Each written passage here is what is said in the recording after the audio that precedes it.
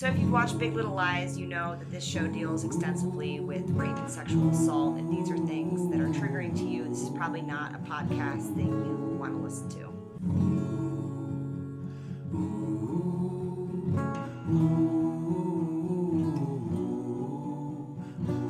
We're back with the Big Little Podcast for episode 3 of Big Little Lies. I'm Teresa, and I'm a Jane/Bonnie. I'm Rebecca, and I'm a Jane/Madeline. I'm Carolyn, and I'm proudly a Madeline/Renata. You're getting bitchier with it every time. Renata is really I'm seeping into your embracing soul. it, for sure. This is our spoiler warning. If you don't know already, we're going to talk about the episode. We're going to talk about future episodes. There is no safe place here. Please go watch the entire season before you listen to this. Or just listen to this instead of watching it. Just skip over it. We are definitely as good actresses as Nicole Kidman and Reese Witherspoon. Uh-huh. Mm-hmm. And so today's recap's coming from Rebecca. Okay, so episode 3 is entitled Living the Dream, and it starts off, Amabella's birthday drama is in full swing, and Renata is freaking out because, 4 kids can't go to the birthday party, which really doesn't seem like a big deal at all, but there we go. Some of them are going to see Disney on Ice with Madeline. Renata's not happy. Perry is also weirdly upset about not getting to go to Disney on Ice, and he will literally choke a bitch over it, so that's a little concerning. And somehow he's still a little bit less nuts than Renata, who is literally offering to buy everyone tickets to actual Disney World, and when she doesn't get her way, she flies into an extra rage, offering to pay Snow White to sit on Ed's face and have Dumbo take a dump on Madeline. Classy. Or Madeline, as I should say, coming from Renata. She yells at Madeline, so she's going to be dead in town, but no one really likes Renata, so her attack, she's got to go through Avenue Q. That's her main route, is she's going to take down the play. The birthday party arrives, and in case you needed any further proof that this is really about the parents, Renata and Bonnie are humping on the dance floor, and according to one talking head, erections were on full display. The limo is on its way to Disney on Ice, and everyone's having a cute little sing-along to Fleetwood Mac's Dreams. The scene definitely feels a little bit like an excuse to get the director's favorite song into the show, but hey, this is Big Little Lies, anything goes. Abigail, the asshole daughter, is in some kind of trouble at school, which leads Madeline to get called in by her teacher, so Abigail can essentially tell her that she wants to move out of Madeline's house and in with her dad, which does not go down well. Meanwhile, Celeste and Perry are seeing a therapist about their volatile relationship, which is the understatement of the century, that it's just a little bit too passionate, according to them, which we all know is not quite their problem. They're both lying through their teeth, and Perry's insecurity is definitely on full display here. He's very worried that Celeste will leave him, and I think at this point also worried that his abuse is going to be exposed. Christine, as we're calling this t-shirt because we don't know her name, and Christine seems to fit, who is the messiest bitch in all of Monterey, decides that she's going to assign the kids a family tree project, which raises 2 important questions. One of Ziggy's paternity, and the other is, how thirsty are white people to have Native American ancestors? It seems like they're pretty thirsty. So this all leads to Jane eventually telling Madeline that she was raped by Ziggy's biological father, and suddenly all these scenes we've seen of her running down the beach in a dress make sense. She says that the rapist's name is Saxon Banks, which sounds a little bit like the father from Mary Poppins. And the night the gun makes another appearance, but this time she's hallucinating a home invasion, and it's very clear that Jane should not have a gun. And that's where we end up. Thank you, Rebecca. Okay, so let's start with Disney on Ice versus the party. First of all, there are so many kids at this party. Why is Renata freaking out about the, 5 who couldn't come to it? It is the craziest birthday party I've ever seen. Yeah, I mean, I think at this point it's more it's the battle of, winning, of having everyone want to come to your thing. And she somehow, I guess, Madeline, remember when Madeline claimed that, Chloe's networking, Chloe's, the queen bee? It appears that she really is, because that's what Renata is super freaking out about. She calls, basically begging and offers to buy everyone tickets to Disney on Ice if Madeline will stop this nonsense and let Chloe and these other kids come. That she's that desperate to get Chloe at the party is ridiculous. Maybe she just wanted Chloe to DJ. That could be it. But, Renata... So here's an example of, Renata just being this, crazy... I've seen this. I have actually seen this. I had a friend unfriend me, not just on Facebook, but, in real life, because I didn't go to their wedding, because I was in a show. Like I was actually like in a play that happened like every day Was it for a Avenue month. Q? Yeah, no. I was in a play that happened every day for like a month, and I didn't. You don't like. You're not gonna have an understudy do your role, so you can go to like a college friend's wedding, and these people unfriended me because I didn't go to their wedding. So I guess like I have encountered Renatas in real life that this happens. Like people just go so nuts. They're spending all this time and energy. I mean, I guess a wedding is bigger than a 6-year-old's birthday party, but Not in Renata's world. It's not in this world. So it happens. Yeah, I don't know. I just don't know. So when before the party actually happens, and she calls up Madeline to try and beg her to come, you kind of see Amabella in the background, and it's pretty clear that Amabella doesn't really care that much, that she's completely, whatever anxiety she has about this is just coming from Renata. Like, Renata's freaking out about it, so she's like, oh no, Chloe can't be here. Like, she's the problem. And at that point, Chloe wants to go to Amabella's birthday and party. Chloe does want to go. Chloe doesn't care at all about Disney on Ice. So once again, you've got these two mothers that are forcing their daughters' hands against their will, and it's a bummer. There was also just this one thing that really, really bothered me in the scene. They're having this phone conversation, and both of them are on landlines. Yeah.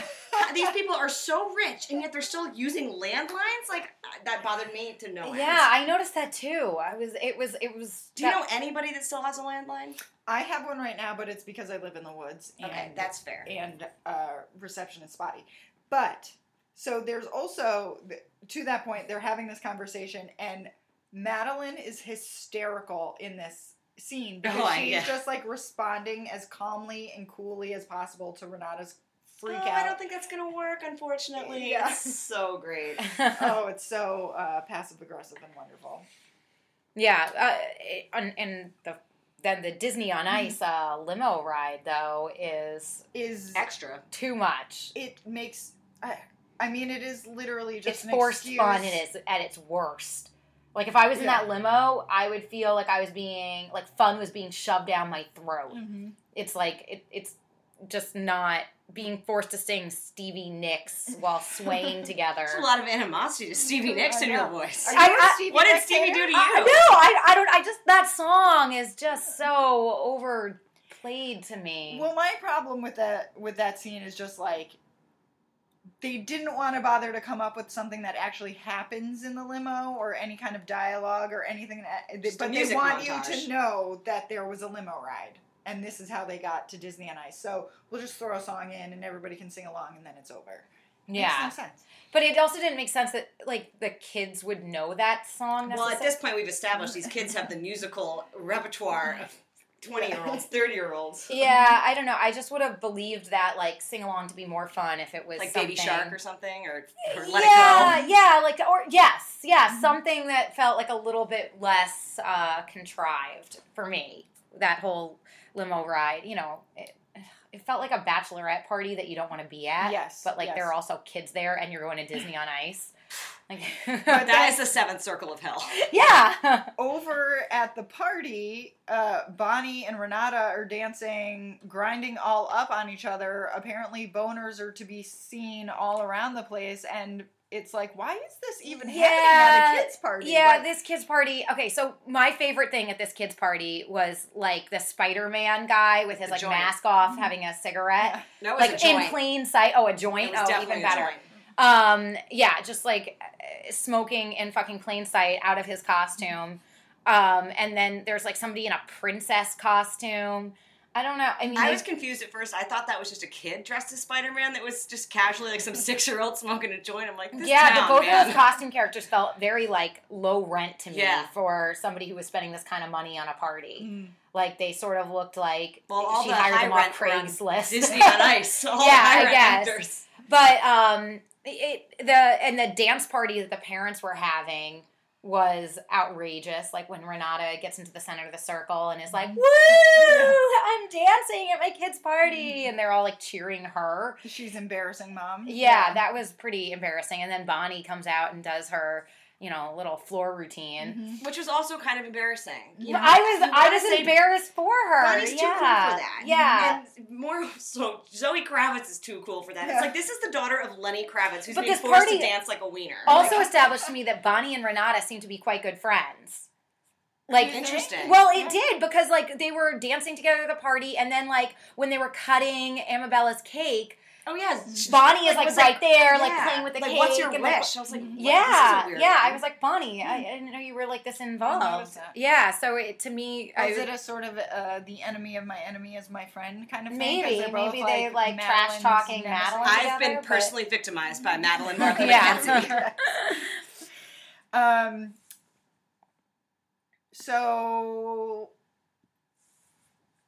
So fucking Renata, right? We've talked about half the things on my little bullet point list here already, so I had to find something we didn't already talk about. So she says to her gross husband named Gordon, a social slight can cause more psychological harm than a choking.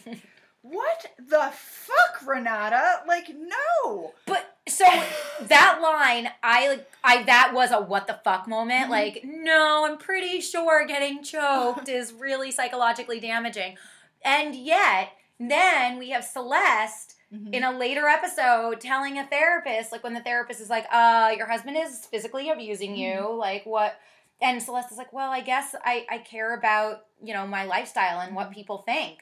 And that's essentially the same thing that Renata is saying here. I didn't have that reaction to that line. I honestly thought this was one of Renata's more self-aware moments, because these physical things that happen, it's an isolated, localized event, whereas like psychological trauma, you don't even know, how deep that goes, how long it's going to last. I think that, her, and obviously Renata has been, in her mind, victimized and bullied by these other moms, and that's been a psychological trauma that's clearly made her batshit. So I think that she's speaking for the first time from a real place of pain and authenticity, and that's, it's the first time I really started to understand Renata's character was this episode. I was like, yeah, this woman is dealing with a lot of hurt. And a lot of that where like she has been the one that's like socially. I mean, and she says that a lot in the show. She says like, people just resent me, and for sure. And she this throwing a great party is to her as much for her and getting people over to her house to play with her as much as to play with her daughter. The choking of Amabella has a lot more to do with Renata's personal psychological slight than it does with Amabella's physical harm. I mean, Amabella is clearly being hurt, but she doesn't. Also, I feel like Amabella might bruise super easy. She's definitely anemic. I don't know. I don't know. I feel like there might be. She's like Rasputin. A lot more physical Romanov. stuff. She's a little Romanov boy. Yeah, she might have an iron deficiency. She's quite pale. I think my reaction to this line is because so much of this seems cooked up by Renata. Because if she had just said to Amabella, like, without the pitying tone in her voice, if she said, oh, honey, I'm sorry, like, most of the kids can come, but some of them already had tickets to Disney on Ice, she would be like, okay, and just go on with her life. That whatever, like, upset there is around this is created entirely by Renata. Like, Amabella doesn't seem unreasonable in that she couldn't understand that, like, oh, sorry, they already paid for their tickets, they can't come to the party, like, next time. But Renata turns it into a, like, huge social ordeal that it didn't have to be. If she was a better mother, she would have just been like, oh, sorry, honey. Like, yeah, it's like she's willfully teaching her daughter how not to cope with things. Right. I don't think it's willful. I think that she's functioning from a place of trauma and hurt and not thinking, in these far steps. Like, she's not realizing. I think Renata bullies her own daughter more so than anybody else really does. Yeah, for sure. And I mean, Renata's just, like, not thinking. She's lost. I had said before that between who would I rather get into a fight with was Renata or Madeline, because I said that I would rather fight with Renata because at least she has reason. But in this episode where she is losing her fucking mind over this party, she's also lost all reason. She shouts at Madeline on the phone that she's going to get Snow White to sit on her husband's face, and then maybe Dumbo can take a squat on yours. Like, that is the woman, that is somebody who has just completely lost their fucking mind. And also, you're dead in this town, apparently. Like, which doesn't seem like she even has she doesn't even seem to have the clout in town to really pull that off. I mean, these death threats are definitely, like, trying to add to the to the kill, drama. It gets a point where it's a little tiresome and a little hyperbolic. It's like, okay, how many times is somebody going to be like, you're dead in this town, or I'm gonna kill you, or something like that. I mean, it gets a little tiresome after a while. You're like, okay, guys, we know someone ends up dead. Especially when you feel with this episode that you're like, well, I feel like Renata definitely, she has so much going on with this birthday party. Yeah. She probably isn't also the killer. She was so busy planning a child's birthday party with a high Spider-Man and a busted-looking princess. And I think a high husband, too. Yeah, he takes a hit. Yeah.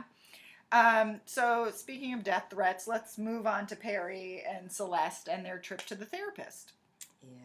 So, I was watching this with my boyfriend, and he called this one of the most intense therapy sessions he's ever seen on screen. What did you guys think about it? Well, yeah, so we've talked about Sopranos, comparing the show to, like, an HBO show that kind of started all the HBO shows, in my opinion, is Sopranos. And Sopranos, a big part of Sopranos was the therapy sessions between Dr. Melfi and Tony Soprano. And Dr. Melfi, while being one of my favorite characters, never seemed like a particularly great therapist. No. In that, like, in watching the show, she would sometimes, they would talk about things and she would get him to open up, which maybe was the best you could do with someone like Tony Soprano. Mm-hmm.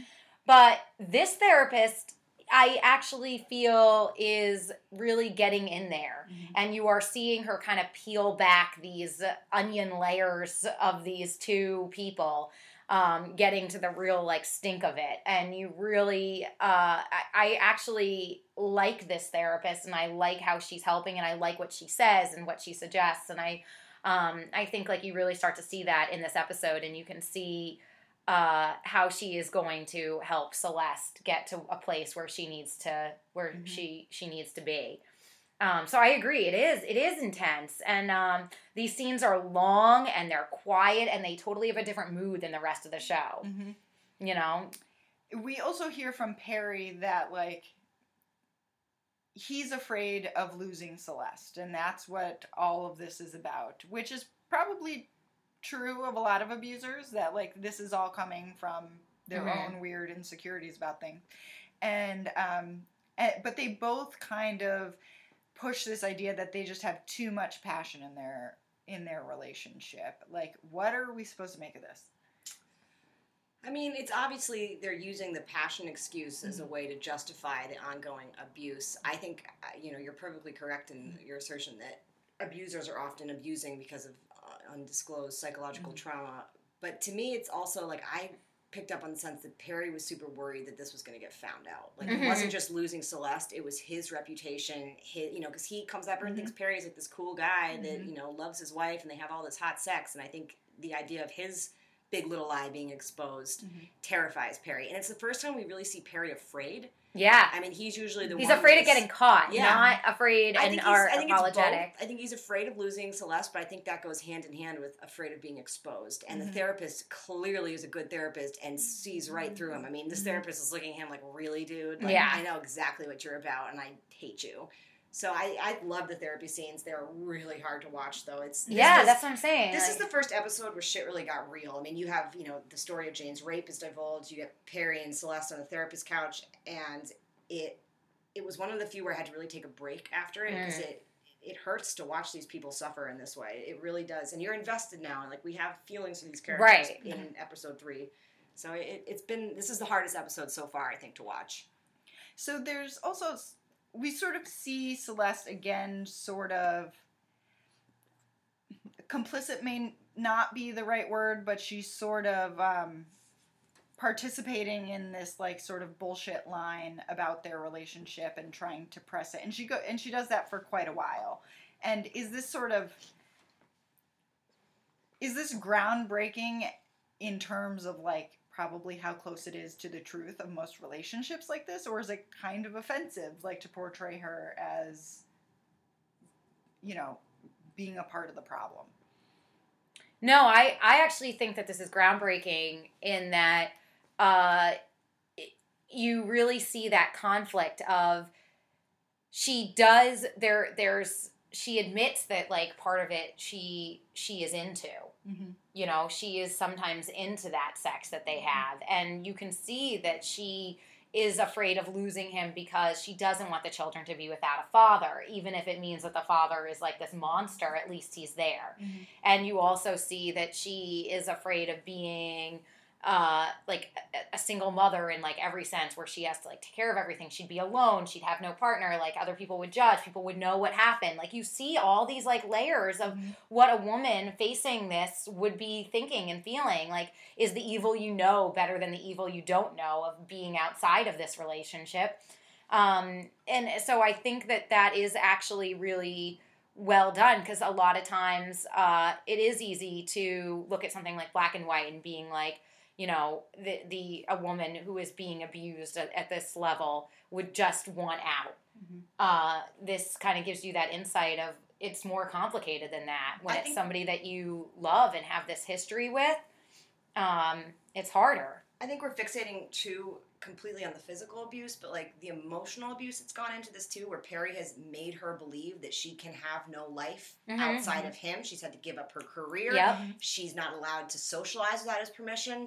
So he's created a world, this entire world around here where this is it. There's nothing outside of this. And I think that sometimes this show doesn't really go so far in, I mean, though we had this line from Renata about this psychological slight is, you know, often more damaging than a physical choking. And I think that what the show we don't see so much in Perry and Celeste's relationship is what has gone on for years of their marriage, which is him leading her up to this codependence. Right. And now she doesn't know what the world looks like without Perry. Exactly.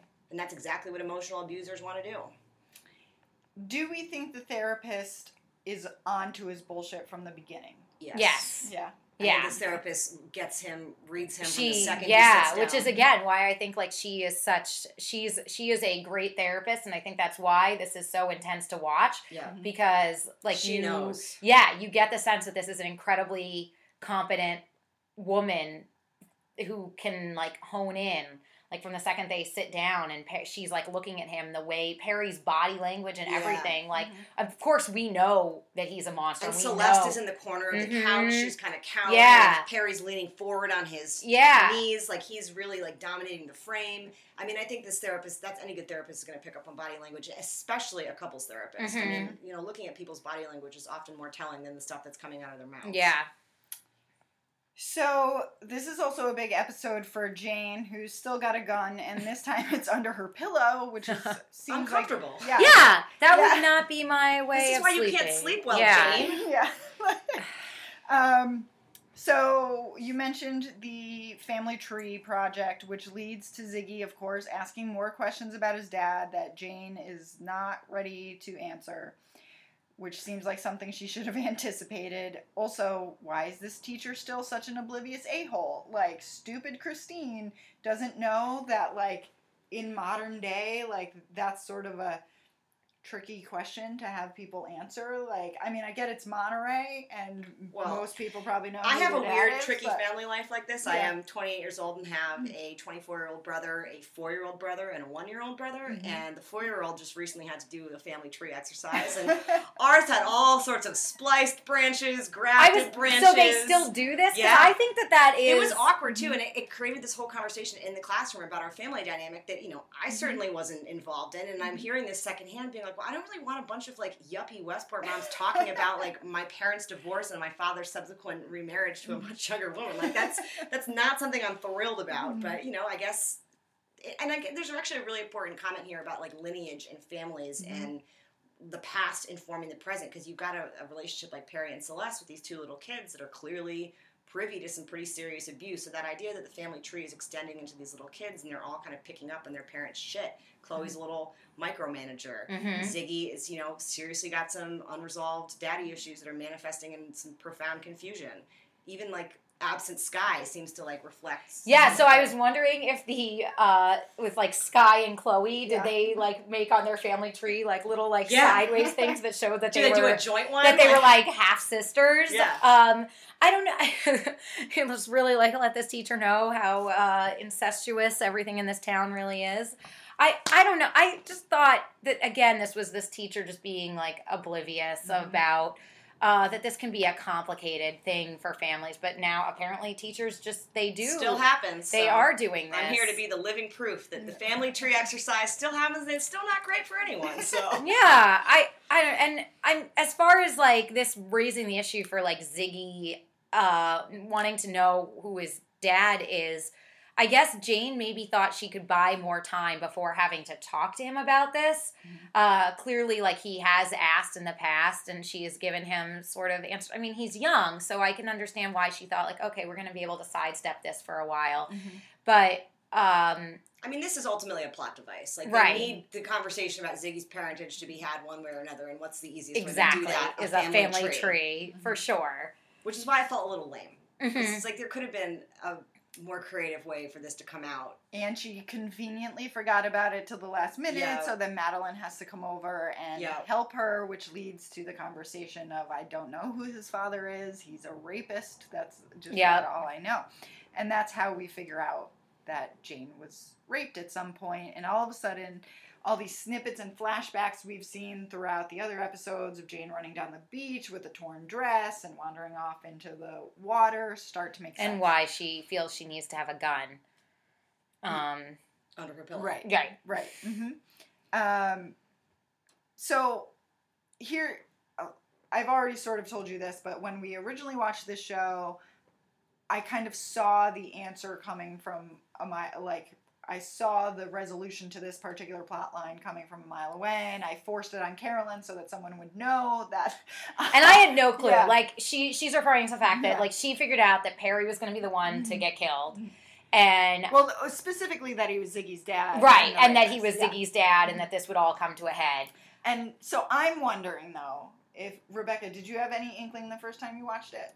This was the first episode where I had any inkling of it, and Okay. then the minute the body language of the rape scene, which you only see in really shadowy forms, but it was that Perry stalking that I said, there's just no way these two men carry themselves the same way. And then I started thinking back. I'm like, Ziggy looks exactly like the two little blonde nameless twins. Yeah. He has the same sort of like charm that Perry has. And then obviously that becomes very interesting from a narrative standpoint. Like, has Ziggy inherited the violence of his father? Well, Is and that not even nature knowing that versus it's nurture? Perry, that's something that Jane is very Yeah. concerned about. Like, you Right. see that for Jane throughout this whole... And she desperately wants to think, like, at one point she literally says, she's like, I still am holding out hope that it was just a misunderstanding and he's not a violent guy and it was just mixed signals and not, like, the actual monster that...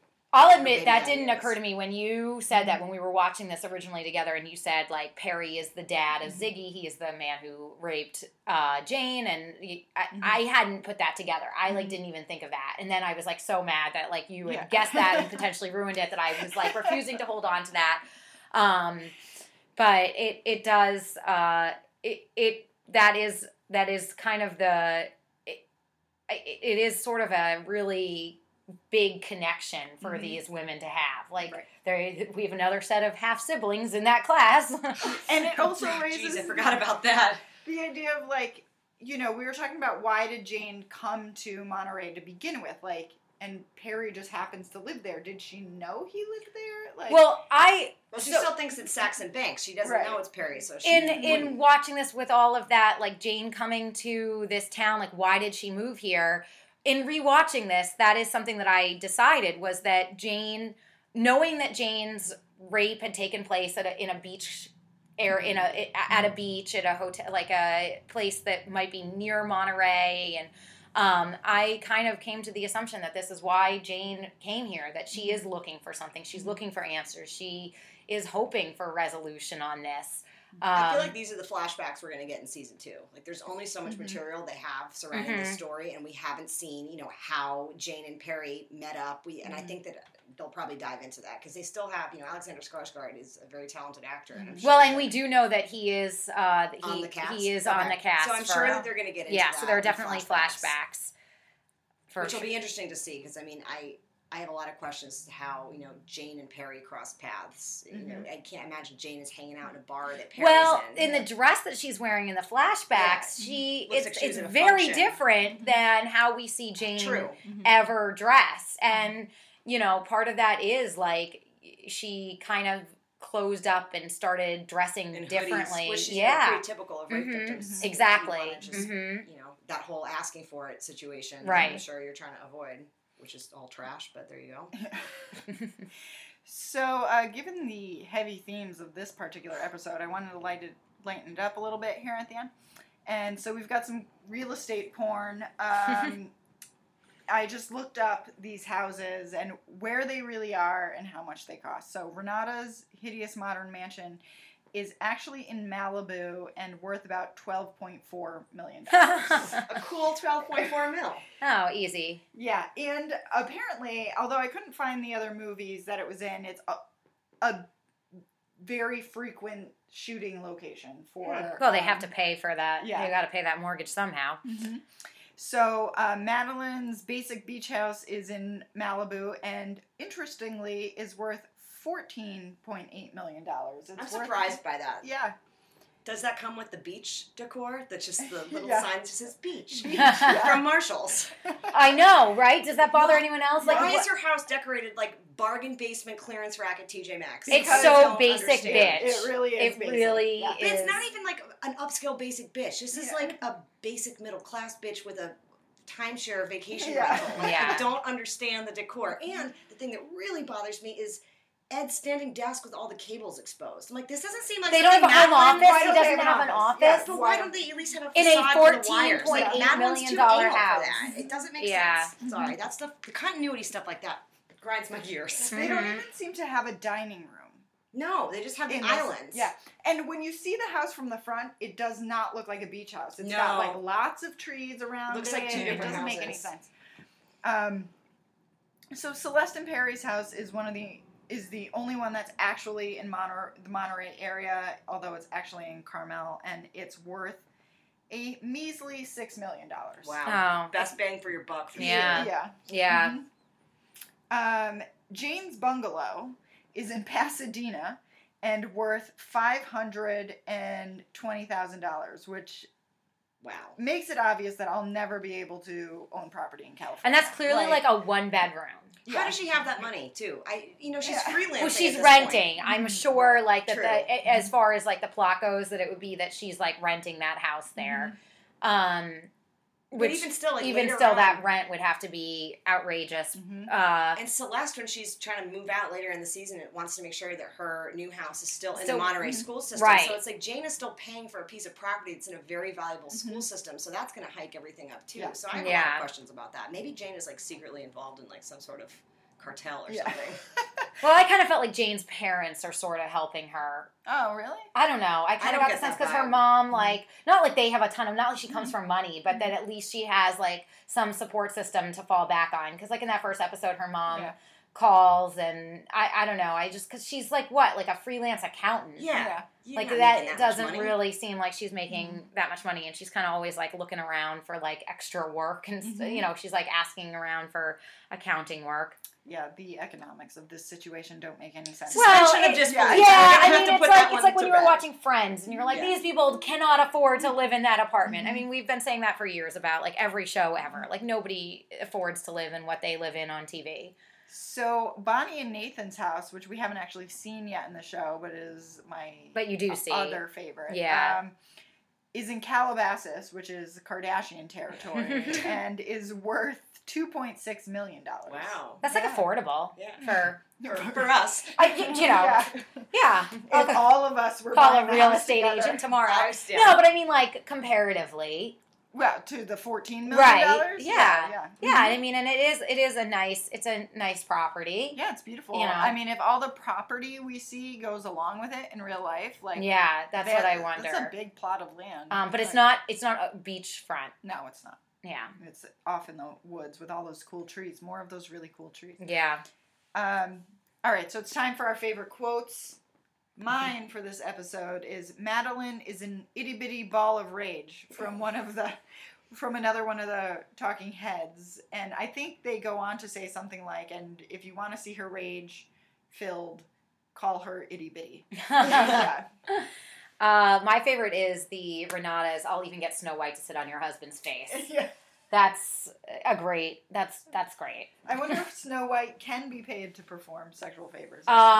For the right price. Not on the Disney ground, I'm sure. But like you can get her after hours, maybe like in one of the hotels. I don't know, but I'm sure you can get everything for the right price. Those characters are debauched. I've met some of them in real life, Yeah. and weird stuff is going on. Anyone that dresses as a character actor has got some unresolved psychological trauma. Oh, for sure. So my favorite was either Renata saying, "Have I become tragically unfun?" which I really enjoyed.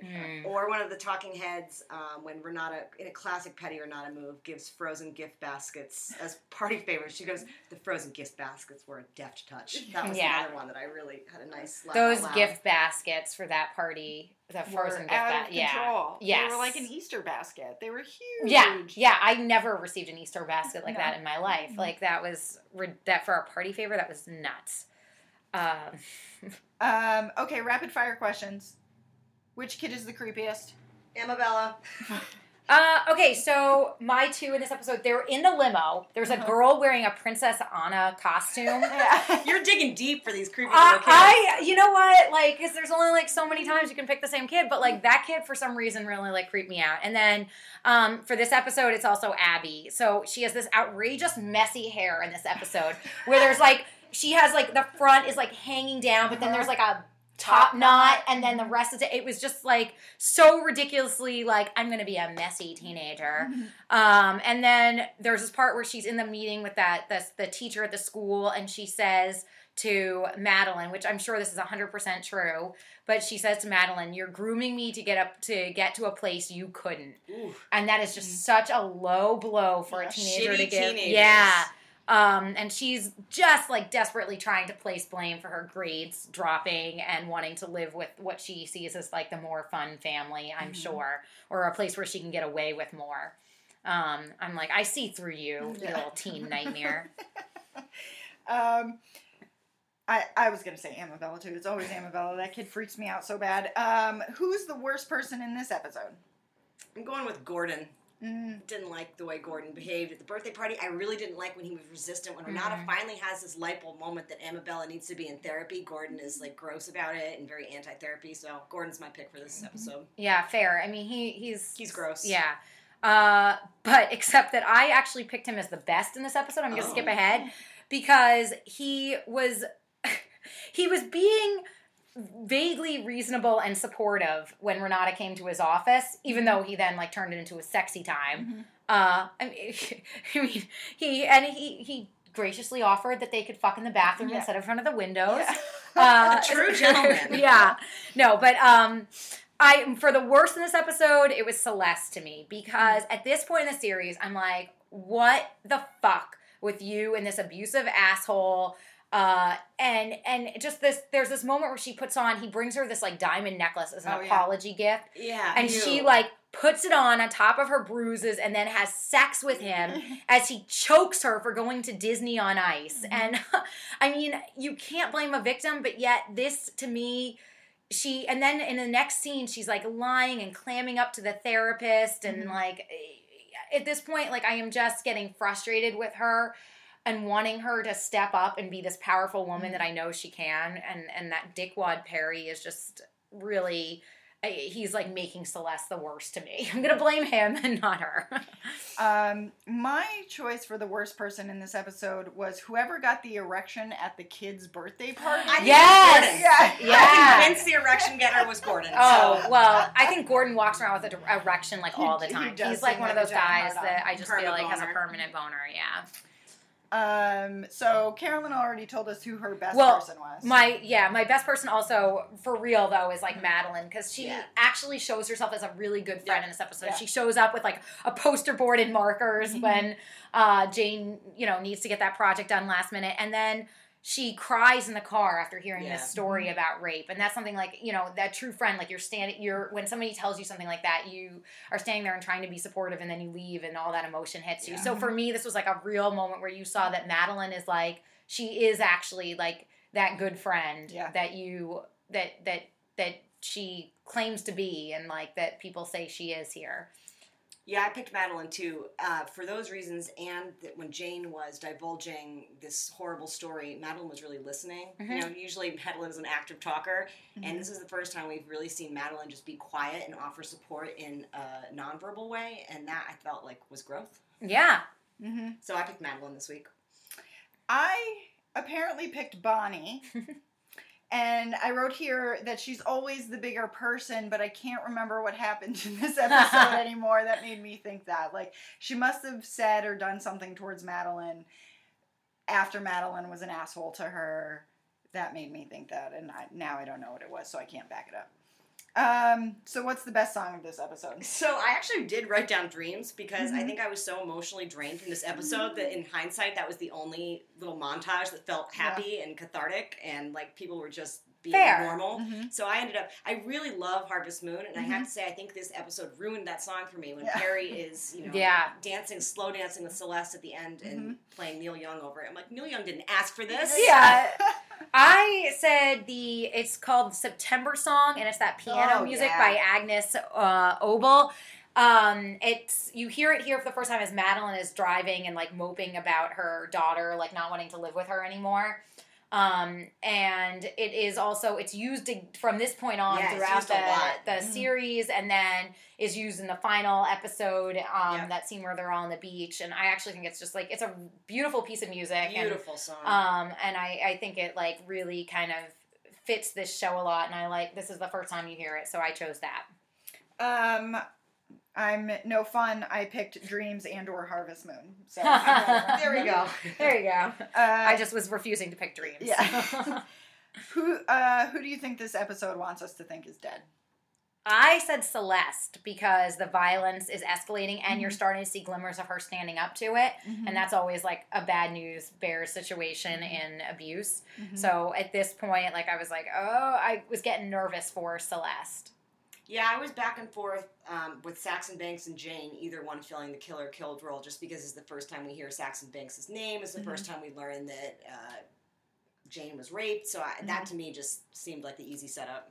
I put the mystery rapist or whoever Jane accidentally shoots because she sleeps with a gun under her pillow. Could be the mailman. And has hallucinations about home invasions. Though I have to say, to that point, I did realize partway through this episode that the gun is clearly not the murder weapon, because they said from the beginning. So, like, this gun is like, Jane can't be the killer with the gun. Jane is the killer because she snapped and did something But else. also, like, with all this violence in schools with kids and kids, taking a gun from home, like, that's, like, never addressed here. Like, Jane doesn't think, like... Yeah, that's very true. With, like, Ziggy, like, having a gun, like, right in the home, that, like... I don't know. That is something that concerned me throughout this. Very true. So, who do you think they want us to think the killer is in this episode? Well, I said Perry because I felt like Celeste. Celeste was in danger. I think Perry could technically take killer every single week just because of his heinous behavior. Yeah. I said Jane just because Jane seems like she's, Jane's finally confronting got a gun. some of this stuff, and she's also got this gun so close to her face. Yeah, I said Jane too. I think it's specifically in this episode because we see it under her pillow. We see her like getting worked up to a point where you think she's about to like shoot through the door at nothing, and so it's like, how far away is this lady from shooting someone, even if it's not who we think it is. So what's the most enviable property in this one?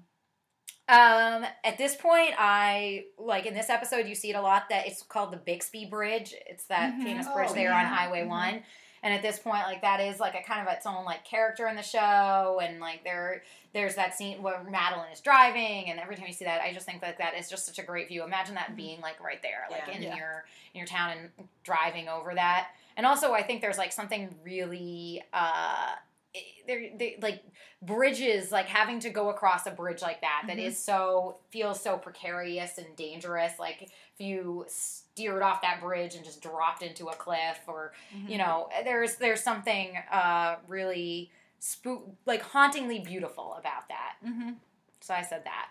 Yeah, I'm going to piggyback on that because this is the notes I wrote on this one. Is none of the properties did it for me. Even like Renata's outside, which I usually like because it was so cluttered with children's paraphernalia, it didn't do it for me. So I think that bridge is gorgeous, and there's so many shots. I mean, with the cliffs on either side, the exterior outdoor shots are always doing it for me more so than the insides of these concrete or TJ Maxx decor homes. I agree. That bridge is amazing, and it is along with the music and the everything else, it's a whole other character in the show. And because otherwise I would just keep saying Perry and Renata's house, because I love that deck.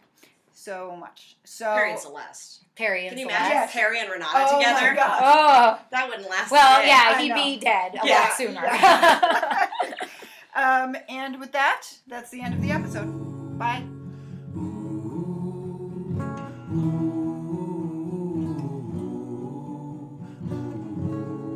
If you or someone you know is a victim of sexual violence, you can get help 24 hours a day by calling 1-800-656-HOPE.